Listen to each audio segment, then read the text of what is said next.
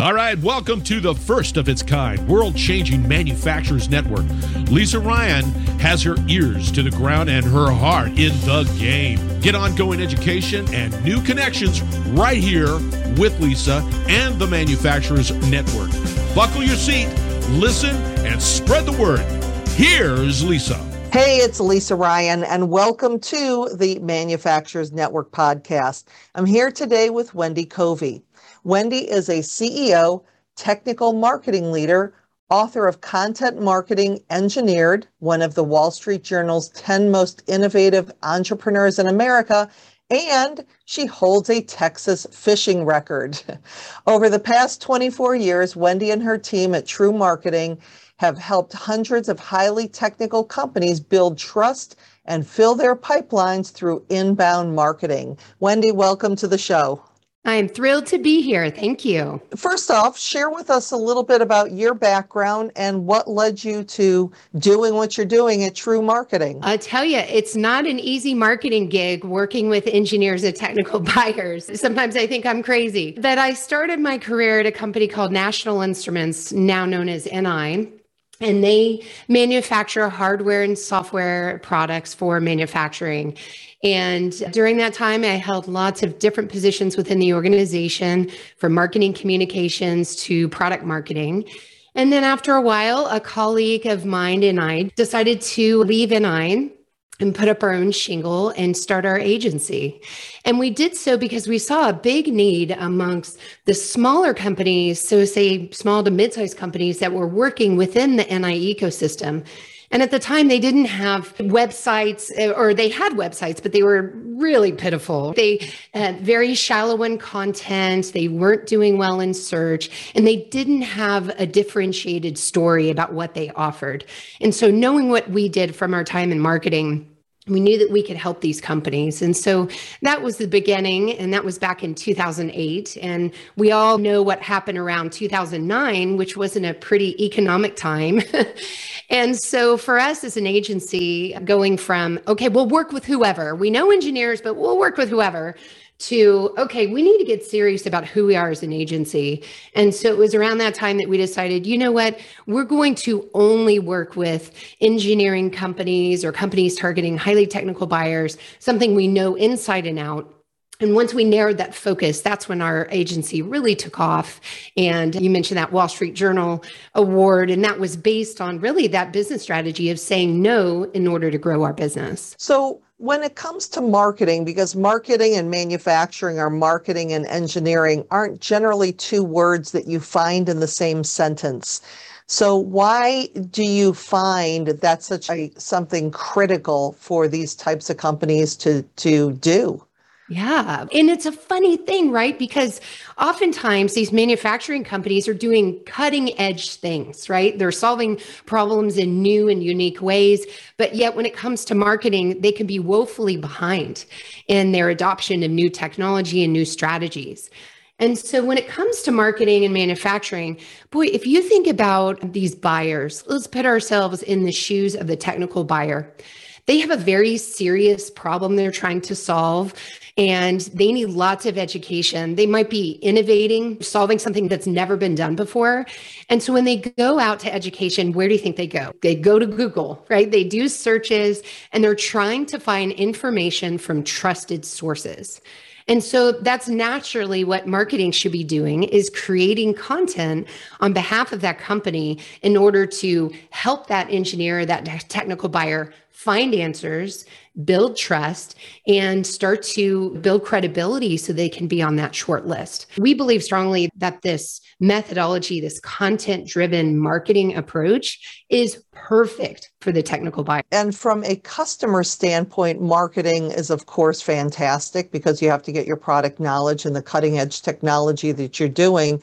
But marketing is also really important from a workforce basis, because with today's labor shortage, you and I talked earlier about how critical marketing is to not only sell the products, but to bring in the right people. So talk a little bit about that. Yeah, I'm so glad you brought that up. Oftentimes we'll work with companies on their brand messaging, and that gets into how do they position themselves? What is it that they use to define their culture, their core values? And that shouldn't just be focused on attracting new buyers. It should also be how we live and breathe as a company, how we want our staff to engage with each other, with our customers, and who we want to attract as new employees coming in. And so there's a lot of different stakeholders that should be considered when creating that message. And then it doesn't stop there. You can create wonderful words, but if you're not living and breathing those words within your operations and how you act as a culture, they really fall flat. So it might be great for marketing to come in and lead a messaging exercise and create this wonderful messaging and put it on the website. But it really takes the full organization to adopt that messaging and live and breathe it over time. Yeah, there's so many instances of that when a company will hire a consulting firm or marketing firm to come in with something that they think is going to look good, chiseled on the wall.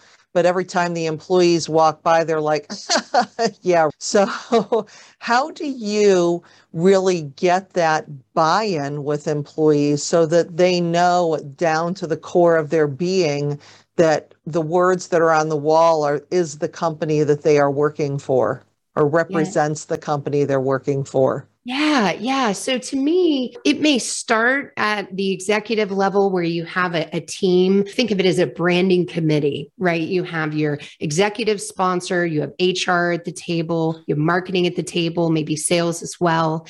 And that message, those core values, all those things are crafted. But then how does that translate into downstream operations? So a great example is if one of your core values is honesty or trustworthiness, then maybe that should be in a performance review, right? Maybe those core values should be reflected in those conversations that managers have every year, every 6 months with an employee to check in on how things are going. So now it just became not just a sign on the wall or something nice on a website, but something that we expect our employees to live up to. Well, and also when it comes to recruiting employees, what are some of the methods that you found that some of your clients are using to use that marketing method and getting the word out as far as their culture and what they've built and why these employees would want to join their organization versus some competitor down the street? I find a lot of manufacturing companies don't really have a good definition around their culture. So one is just looking inward and trying to put the words around what their culture is. So for example, with True Marketing, we call the way we work laid back excellence. We want to be approachable. We want to have this Austin style of we're laid back. We're not very formal, but when it comes to details, those matter and excellence matters. And so when we go to recruit someone, we explain laid back excellence. And that's either going to appeal to someone or maybe repel someone else. And that's actually a good thing because we want someone that fits in our culture and is not uncomfortable there. And I think that's no different than manufacturing companies, whether it's at a job fair or on your website, just trying to put those words around what culture means for that company. So what do you think are some of the largest mistakes that people are making when it comes to their marketing? Wow, there's lots out there. I would say the first is having a very outdated website. And Google changes their algorithms every few years and they punish you. It's very punishing if you don't keep up with the latest technical trends of your website. So that's one end of it, making sure your website's secure, for example, it loads quickly. Those are all sort of table stakes.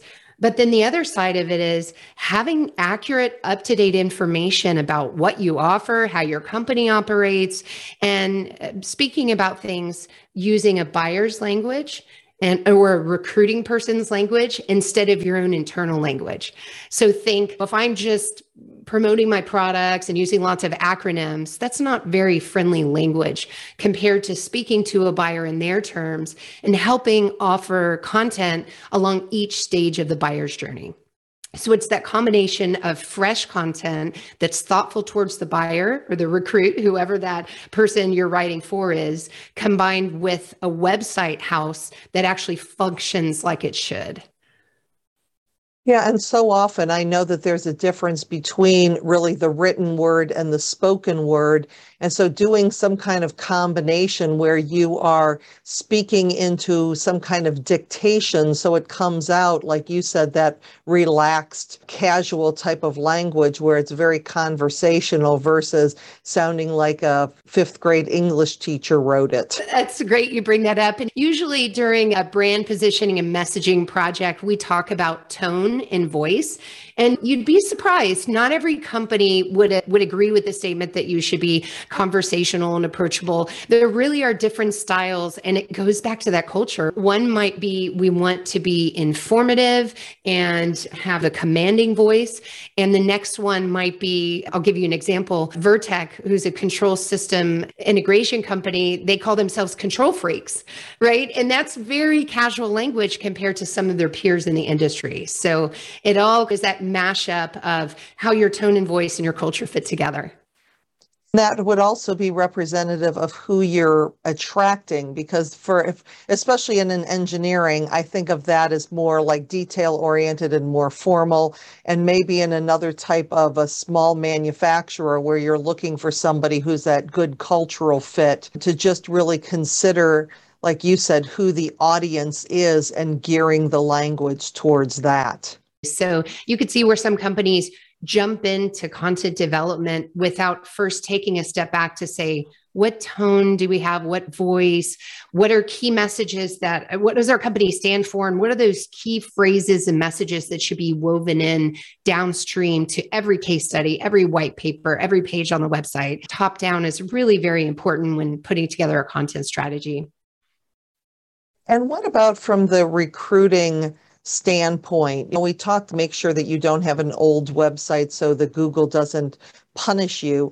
But what about things like photos of your current employees or videos of what a day in the life looks like, or those type of things to really attract people to your organization? What are some of the things that manufacturers can get started with, or at least keep an eye out for when they're going through their website and deciding what to do? I love that you jump to a really good assumption, which is we should tell those stories of those employees. And I think there are some companies that are afraid to do that. They're afraid to give employees the autonomy or the independent voice that's not controlled, or they're afraid that they'll be poached if that employee is out there on too many things. But that's really an outdated an antiquated view of things. So these days, recruits and prospective customers alike expect to look at those LinkedIn profiles and see stories about employees and understand what they're doing.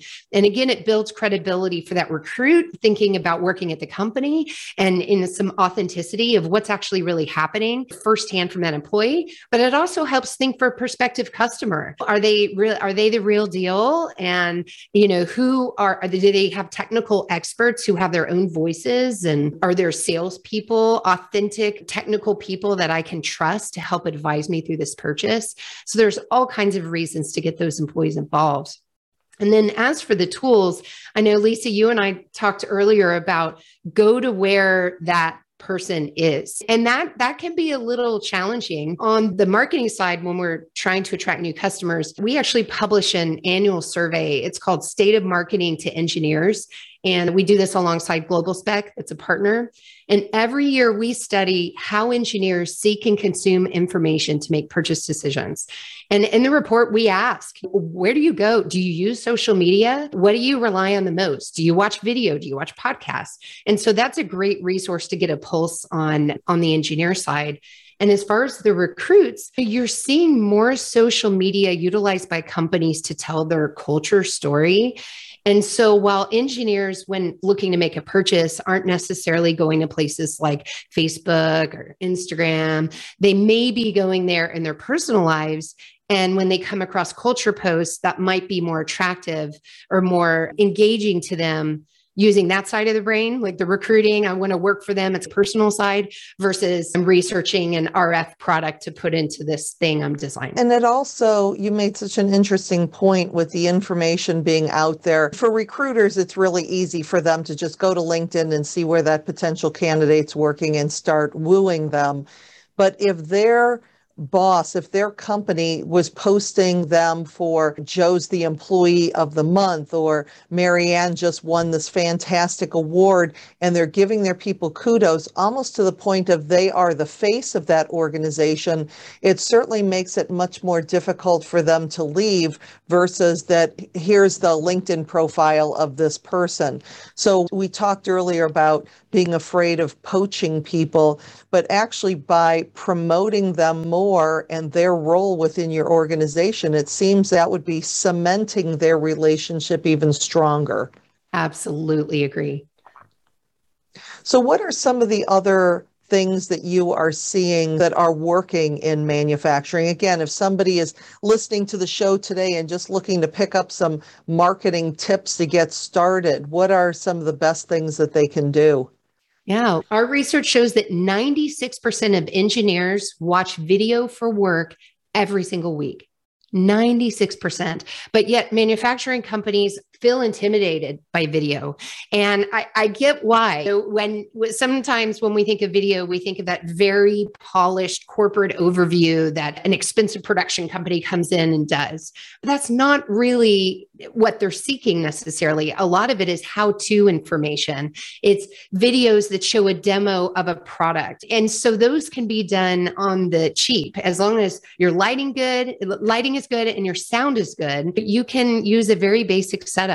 You can also use webinar technology to do on-demand software demos, things like that. That's one big tip is if you've been putting off video, this needs to be your video year. And then we're on a podcast right now, and podcasts have jumped hugely in popularity this past year.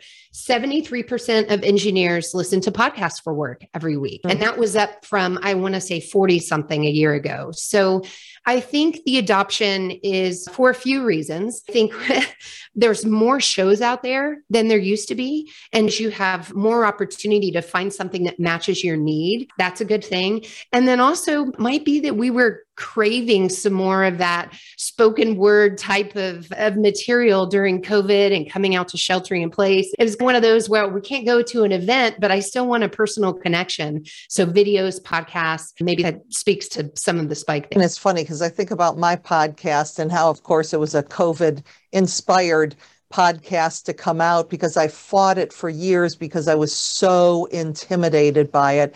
And I'm sure that lots of people listening to the show are thinking that it's going to take a whole lot of time and money. We're recording this on Zoom. We're stripping out the audio and I'm going to upload it to my podcast site after being edited. And it's simple, but those, and I'm not concerned about the downloads because it's not that. It's the information. It's meeting new people. It's having conversations. So what you just said about inviting companies to consider, maybe it's a once a month or once every couple of weeks or even once a week podcast where you're talking to different people in your organization or interviewing your customers, interviewing your vendors. There can be so much that goes on that we don't have to worry because, yeah, it's one of those things you get struck by lightning where you get the millions and millions of downloads because there's so many shows out there. If you just think about how you can have some fun with it, get the word out and hopefully attract some people that like what you have to say, that's what a podcast is all about.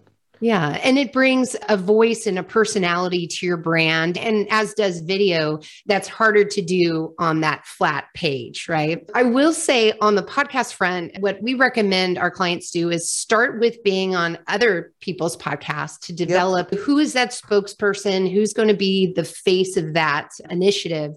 And then when starting your own podcast, if it's technical in nature, some of our clients have been running into some challenges with bringing on guests guests whose companies allow them to come on and talk about their projects.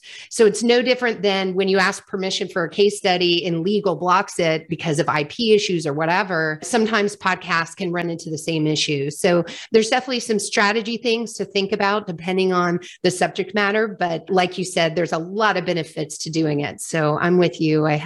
I'll second that encouraging voice. And I also think that the podcast isn't necessarily the venue for talking a lot of straight technical, because that's better in the written word where you can go through and take your marker and underline and everything, but really conveying the personality of the company and the passion. I mean, that's why I like talking to manufacturers, because I love being around passionate people who make things and being able to convey that excitement as we really start to change the conversation into the younger generations, and more so into their parents and guidance counselors and stuff, to welcome and introduce more people into manufacturing. And podcasting would be a great way to do so because it's so accessible these days.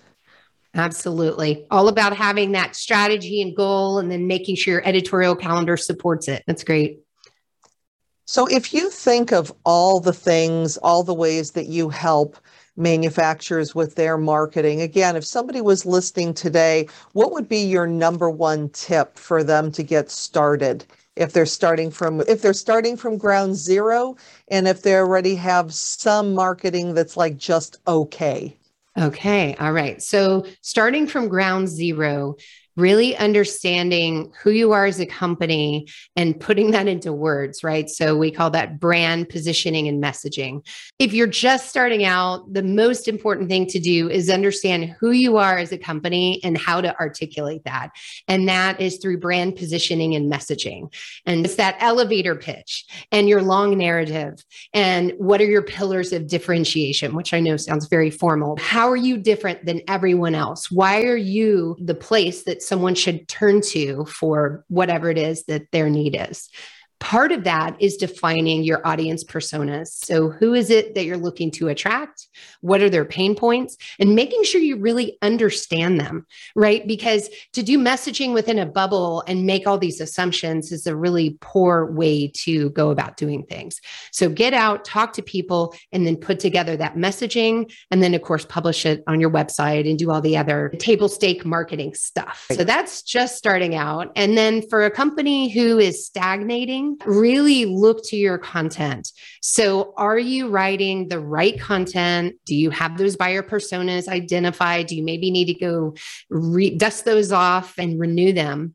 But making sure that you have the right content across the buyer's journey. So if you're providing a product or service, what are they going to search first to find you? What do they need to read to quickly understand the solutions that you offer? And then where do you go from there? How do you build credibility? How are you going to land on their short list? And then what types of things do you need to do to stay top of mind during what is normally a very long sales cycle? So it's mapping your marketing content and activities along this long buyer's journey. All right. If somebody would want to continue the conversation with you, what's the best way to get a hold of you, and where can they find you? All right. You can find me on LinkedIn. So it's Wendy Covey. And then my company is True Marketing, and it's spelled TREW Marketing.